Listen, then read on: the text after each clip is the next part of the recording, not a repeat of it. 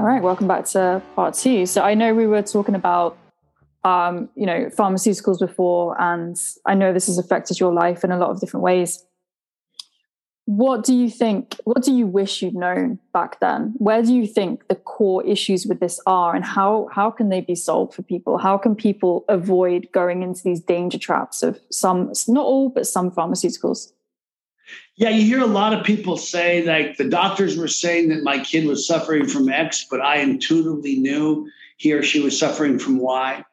You hear people say that the doctors told me that I needed this operation, but I knew that, for example, like my wife, she actually was having problems with her knees, right? And two different doctors said, you need an operation where we're going to shave some of the bone off your knee, right? So it doesn't rub together.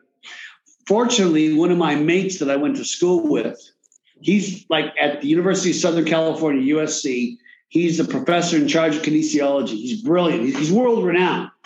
Right. And I said, well, we're going to see my buddy. I haven't spoke to in a year. And I said, hey, look, my gal, she's got this issue. He says, bring her up. And as we were watching her, he said to me, he said, having her do exercise, he says, it's her hips. Her hips aren't strong enough. Right. So he just got her to strengthen her hips. Boom, problem solved. The point of the matter is my wife, Rita, she knew these doctors were wrong in spite of that. So speed the tape up to psychotherapy, right? Or psychiatry, right? My sister is a nurse. I think she's really a good nurse because even though my sister is younger than me, she's always been older than me in a lot of ways, right? And she said to me one day, she said, you need to watch out for that doctor who also goes right to their prescription and starts writing. Watch out for that person, right? Let's get down to causes and conditions, right? Is it diet? Is it attitude? Is it rest? Is it stress, right? What is it? But if they're just going to, like, as Paul McCartney and John Lennon said, mother's little helper, right? You guys have heard of the Beatles, right? So anyhow, so what ended up happening is that, my first, here's how it started with me, right? I was always an alcoholic, but then there was times where I don't know that I'd be sober today, right? If it wasn't for opioids. And here's what I mean by that. It started, I had some sinus surgery in 1995, and they gave me a bottle of Vicodin. This was my first experience with pain pills, right?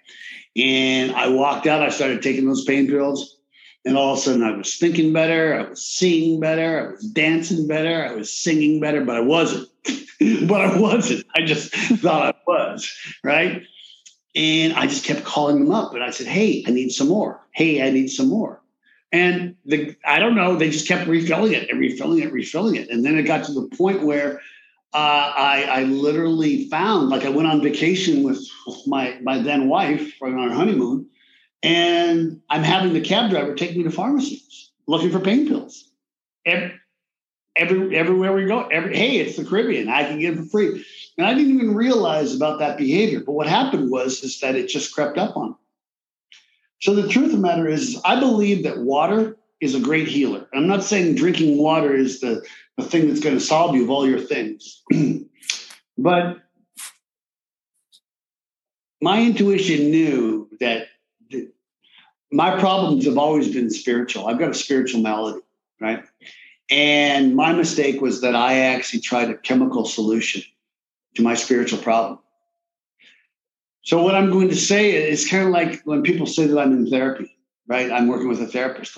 My opinion, the whole idea about therapy is to fucking get out of therapy, right? You don't just live your life saying, well, I've got a perpetual appointment with my therapist, because then you're an emotional cripple, right? And if some of your listeners are in therapy and they've been for a long time, I'm sorry, I'm not saying that to offend you, okay? It's just my opinion. The purpose of therapy is to get out of therapy, and the purpose of any type of medication is to take it until you're well and get off it. Now, that's not the same thing as if you've got low iron or a bad liver or bad kidneys. Of course, you might have to take those for life, right?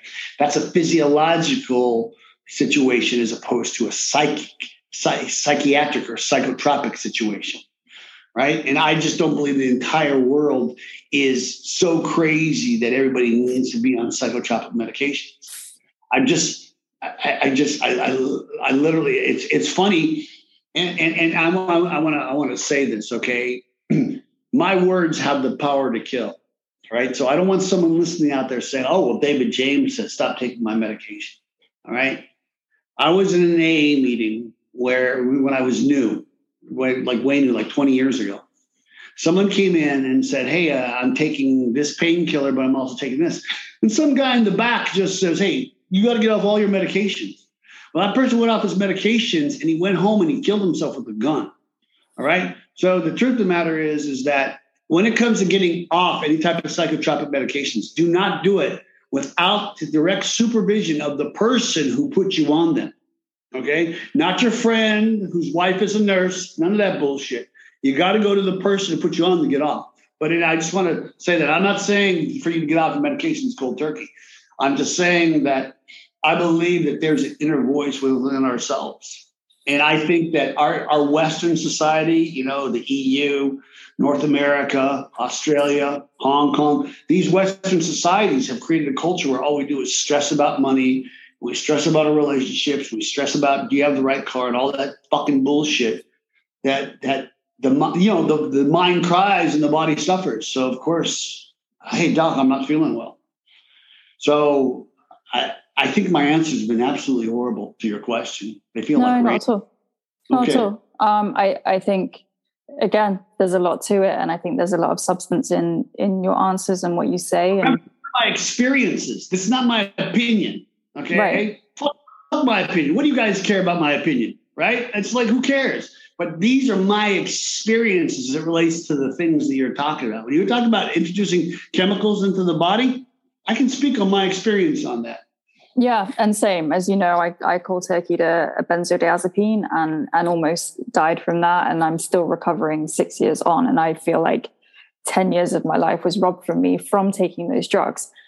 I completely agree with you on the fact that I feel like a large percentage of people that are on these drugs do not need to be, but they're told they need to be, and they don't have the awareness to look into those other things. I was one of them.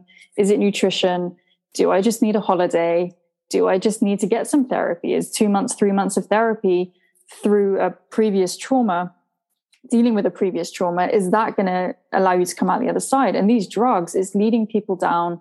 And again, not all drugs. And like I think it is important to give a disclaimer and say, we don't necessarily have the answers to every single drug out there, and that anyone listening to this should definitely do their due diligence and get expert advice. But that's also part of the problem here. I know people that did taper off a drug as per the advice of their medical practitioner and were tapered off over something like 8 days from a drug that should have been 8 months. And they ended up becoming very suicidal because of it. So I think it's a really tricky time for people right now in learning where to get that expertise from. And I think that goes back to the first point you made in your answer, which is having that intuition and listening to what you feel is best and then seeking different opinions. I think if I could go back in time and advise myself and my friends that I know have been injured by these drugs, it would be to get different opinions, do your research, don't necessarily listen to everything you see on the internet, but equally, your doctor may not have all the answers when it comes to these drugs as well. And I think you have to get a broad perspective of ideas to then be able to make a decision based on what feels right for you. And psychotropics. And the guy said to me, he says, I'm a psychologist. Do you want to work your issue out in therapy or you want to go and see the psychiatrist? I said, I don't want to talk to you. I want the prescription, right? So I was going. So really think about introducing a chemical to your body to fix the way you feel, right? That's hard, especially if you're already stressed. Number two, I remember, having numerously been, handcuffs are society's way of saying that they don't agree with David's behavior, okay? And so I've been booked into jails more than once, and they're always asking me the question, are you coming off drugs? Yes or no? Are you coming off alcohol? Yes or no? The reason they ask that question, if you're coming off drugs, if you're coming off heroin, if you're coming off cocaine, if you're coming off methamphetamine, they'll put you in a cell and they'll let you rot. You'll go crazy. You'll be bouncing off the walls. You'll be in pain. They don't care, right? But they'll let you rot. But you want to know something? You're not going to die. You're going to wish you were dead by the way you're feeling, right? But you're not going to die.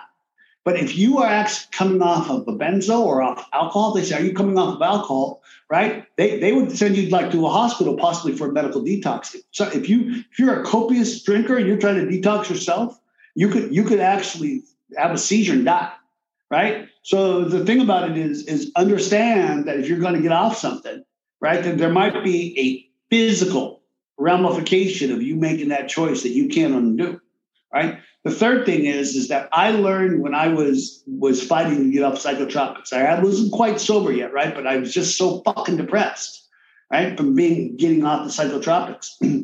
What was suggested to me was that I drink copious amounts of water, and nobody wants to hear that.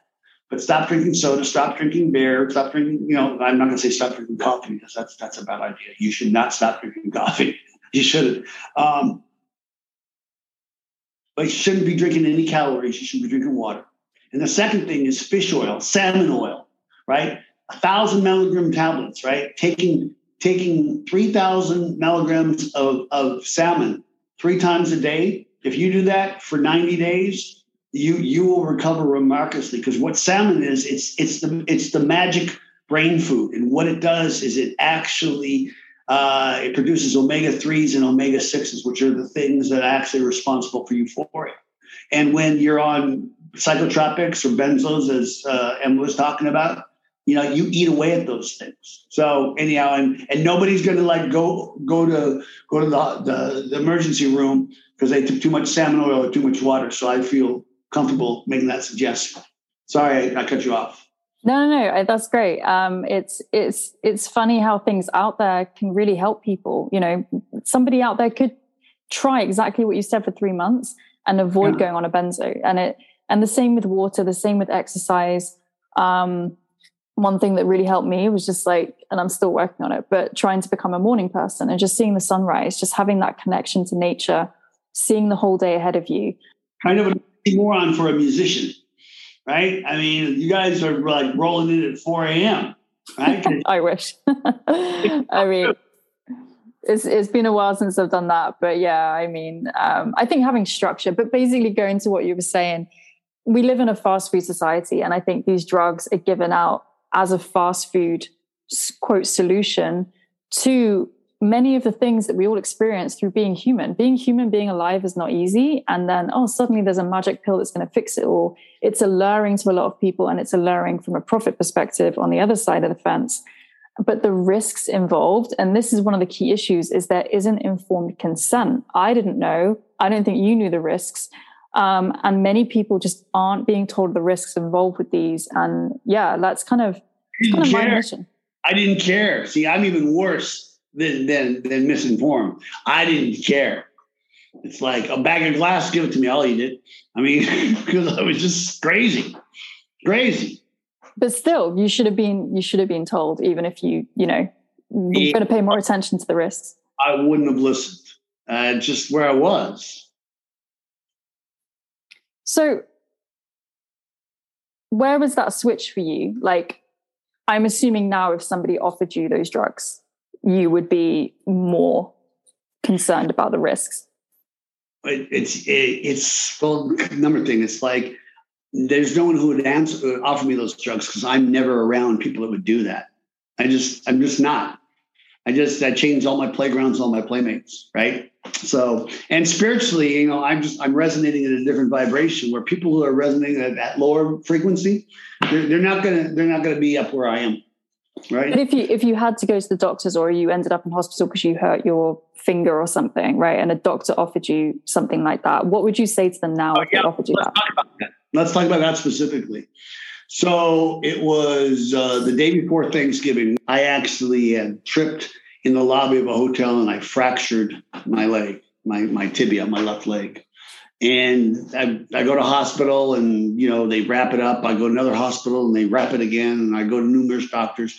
And finally, what ended up happening is I was put in a cast, but I was given pain pills, right? I was given Vicodin. I was given the exact thing I went on. And I literally, my AA sponsor, who's his sponsor, right? Dr. Tom, he's an anesthesiologist. He gives out medication for a living.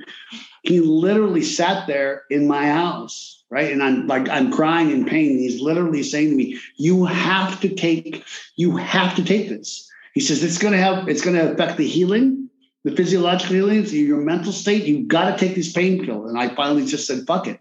And I started taking. I'm going to tell you, it wasn't the same effect, right? Because the receptor was actually going to actual pain as opposed to like creating a fake euphoria in the brain. So the truth of the matter is I remember taking this medication thinking, this is it. My life is over. My life is over. And when this is done, I'm going to go back to like lying to doctors, trying to get pain pills again like I was. And the truth of the matter is because I have these new habits, I've got a different spiritual foundation. I've got a maintenance of my spiritual condition that I do every day. That when I didn't even finish them all. I said to my wife, I said, you can flush these, right? And then we went on. So, the truth of the matter is if you're in pain, if you've got a pain ailment, then I don't know, that's between you and your doctor and your God, right? I mean, there are people that suffer from chronic pain because there's that fucking fine line between I'm in pain to I'm a slave to the medicine. I don't, when people have chronic pain and they're trying to stay sober, I usually say goodbye to them because the opium is going to work better at doing what it wants to do than you are in balancing the dragon. But as far as me specifically concerned, it's like, yeah, I mean, I don't have anything to do with anybody saying, marijuana is legal in many states, and California is one of them. I'm talking recreational gear, food, weed, whatever you call it in the UK. I see all those movies, right? Guy Ritchie, Top Boy, food. I didn't know you called it food, right? Weed, gear, right? But in the United States, you could like literally go into a lounge and buy marijuana and smoke it there in some states. And I don't have anything to do. I don't go into those places. I don't have anything to do with people that go into those places. And it's like I was getting a massage on holiday with my wife a few days ago. And she said to me, she said, hey, we're going to put the CBD on your leg. I said, no, you're not. So I protect my sobriety like pretty stringently. Right? I don't go to bars, right? I'm not going where people are indulging that behavior. Yeah, and I think that's an important takeaway for anyone listening is creating and then setting, or rather setting and sticking to your own boundaries. And they are not the same for everybody. There are people out there that might benefit from painkillers. There are people out there that might get addicted to them or dependent on them. There are people that have had no issues with benzos, and there are people that have died because of benzos. So it's really about knowing yourself, understanding all the factors involved with these drugs, and not just with drugs, not just with pharmaceuticals, but with health in general. What is it that's holding you back? What is it that's making you well? And we can only figure that out for ourselves through our own discovery process. But I think it helps learning from other people and having the awareness around it. So my penultimate question for you is, you talked about sort of your spiritual routine. Does that tie into something that I've seen written on one of your online profiles about life force?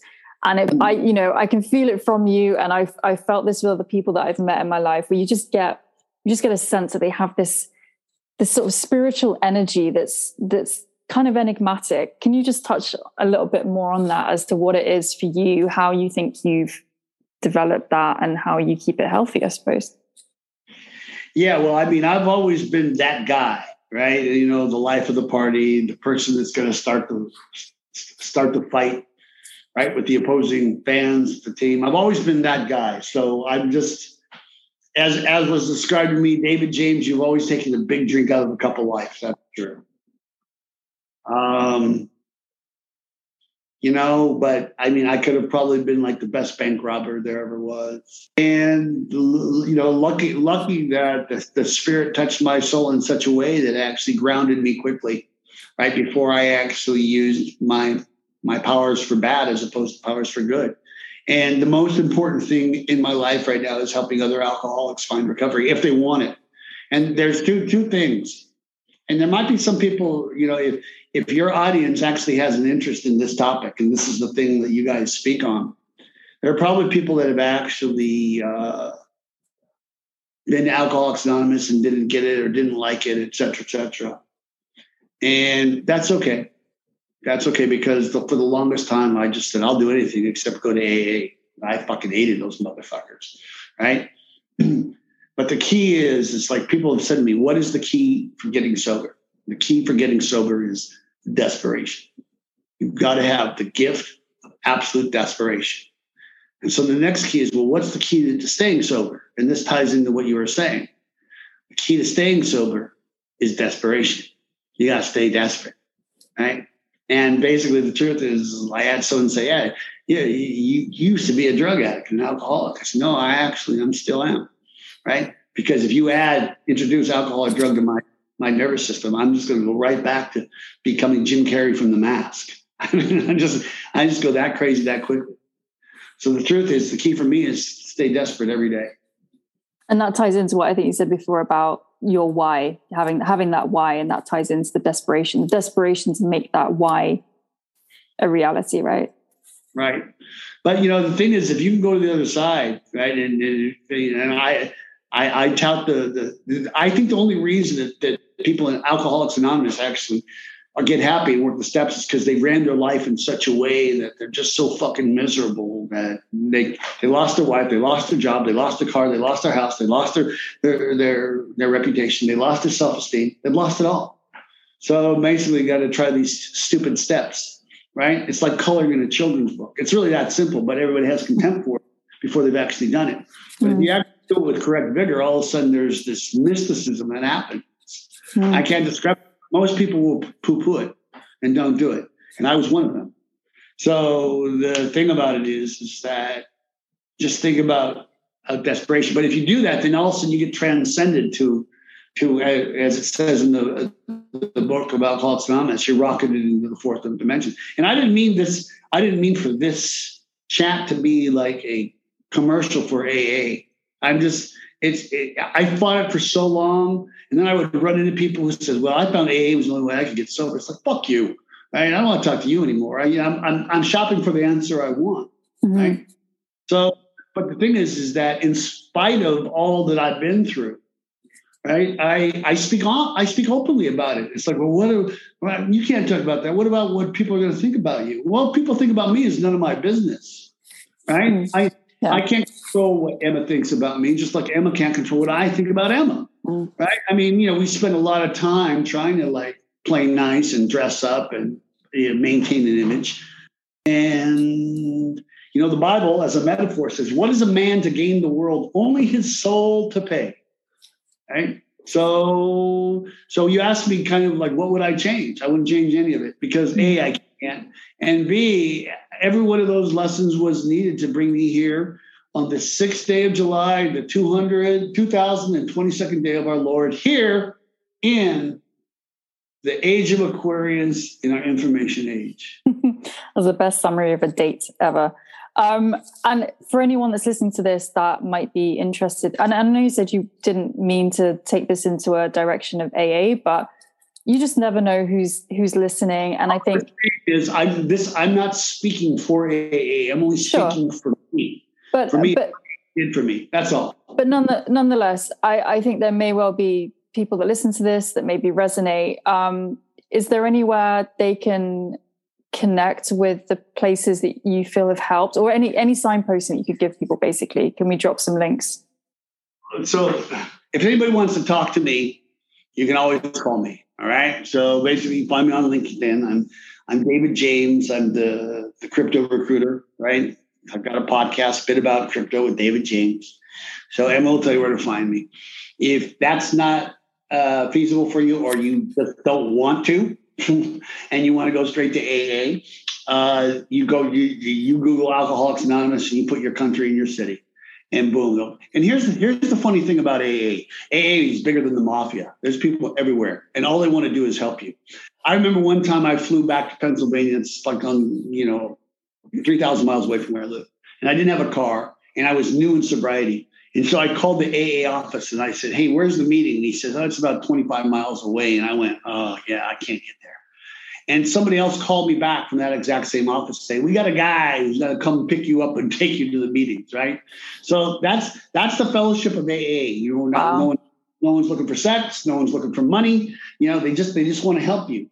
So if you really are sick and tired of being sick and tired, and you're at that juncture in your life and you want that kind of help, then pick up the phone, call Alcoholics Anonymous and say, I need this. There will be people on the other end.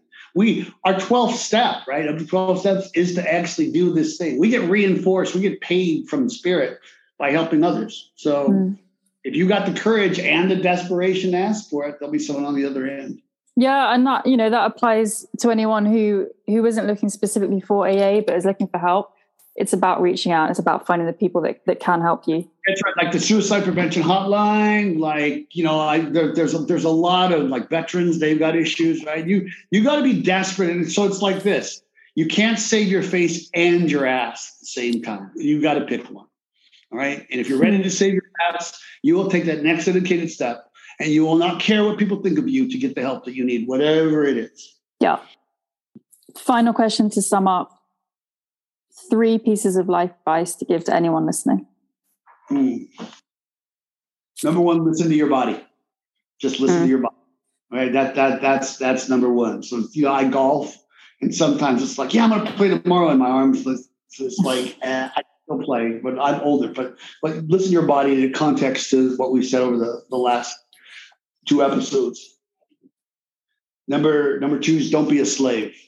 Okay. What I'm talking about, you can be a slave to nicotine. You can be a slave to sugar. You can be a slave to a boss. You can be a slave to a girlfriend or a boyfriend or to a parent that you no longer live with, right? Or, don't be a slave. And only you know how to disenslave yourself from things. Like for me, I stopped doing that thing was making me a slave. Right? I stopped drinking that. I stopped drinking Monster. Right. So now I'm no longer a slave to alcohol, no longer a slave to drugs. There's a neutrality. There's a neutrality that I have. So don't be a slave. And number 3 is take an action that gets you closer to your version of freedom every day. There are things that I think about every day. And so remember, if there's something you think about every day, then never give up on it and do something that's going to put you that much closer to it. I love all 3 things. And I think a lot of people are going to find a lot of value from that. So, David, thank you so much for your honesty, your openness, just everything you shared and for your time. I really appreciate it, as I'm sure everyone listening to this does. Thank you. Glad to be of service.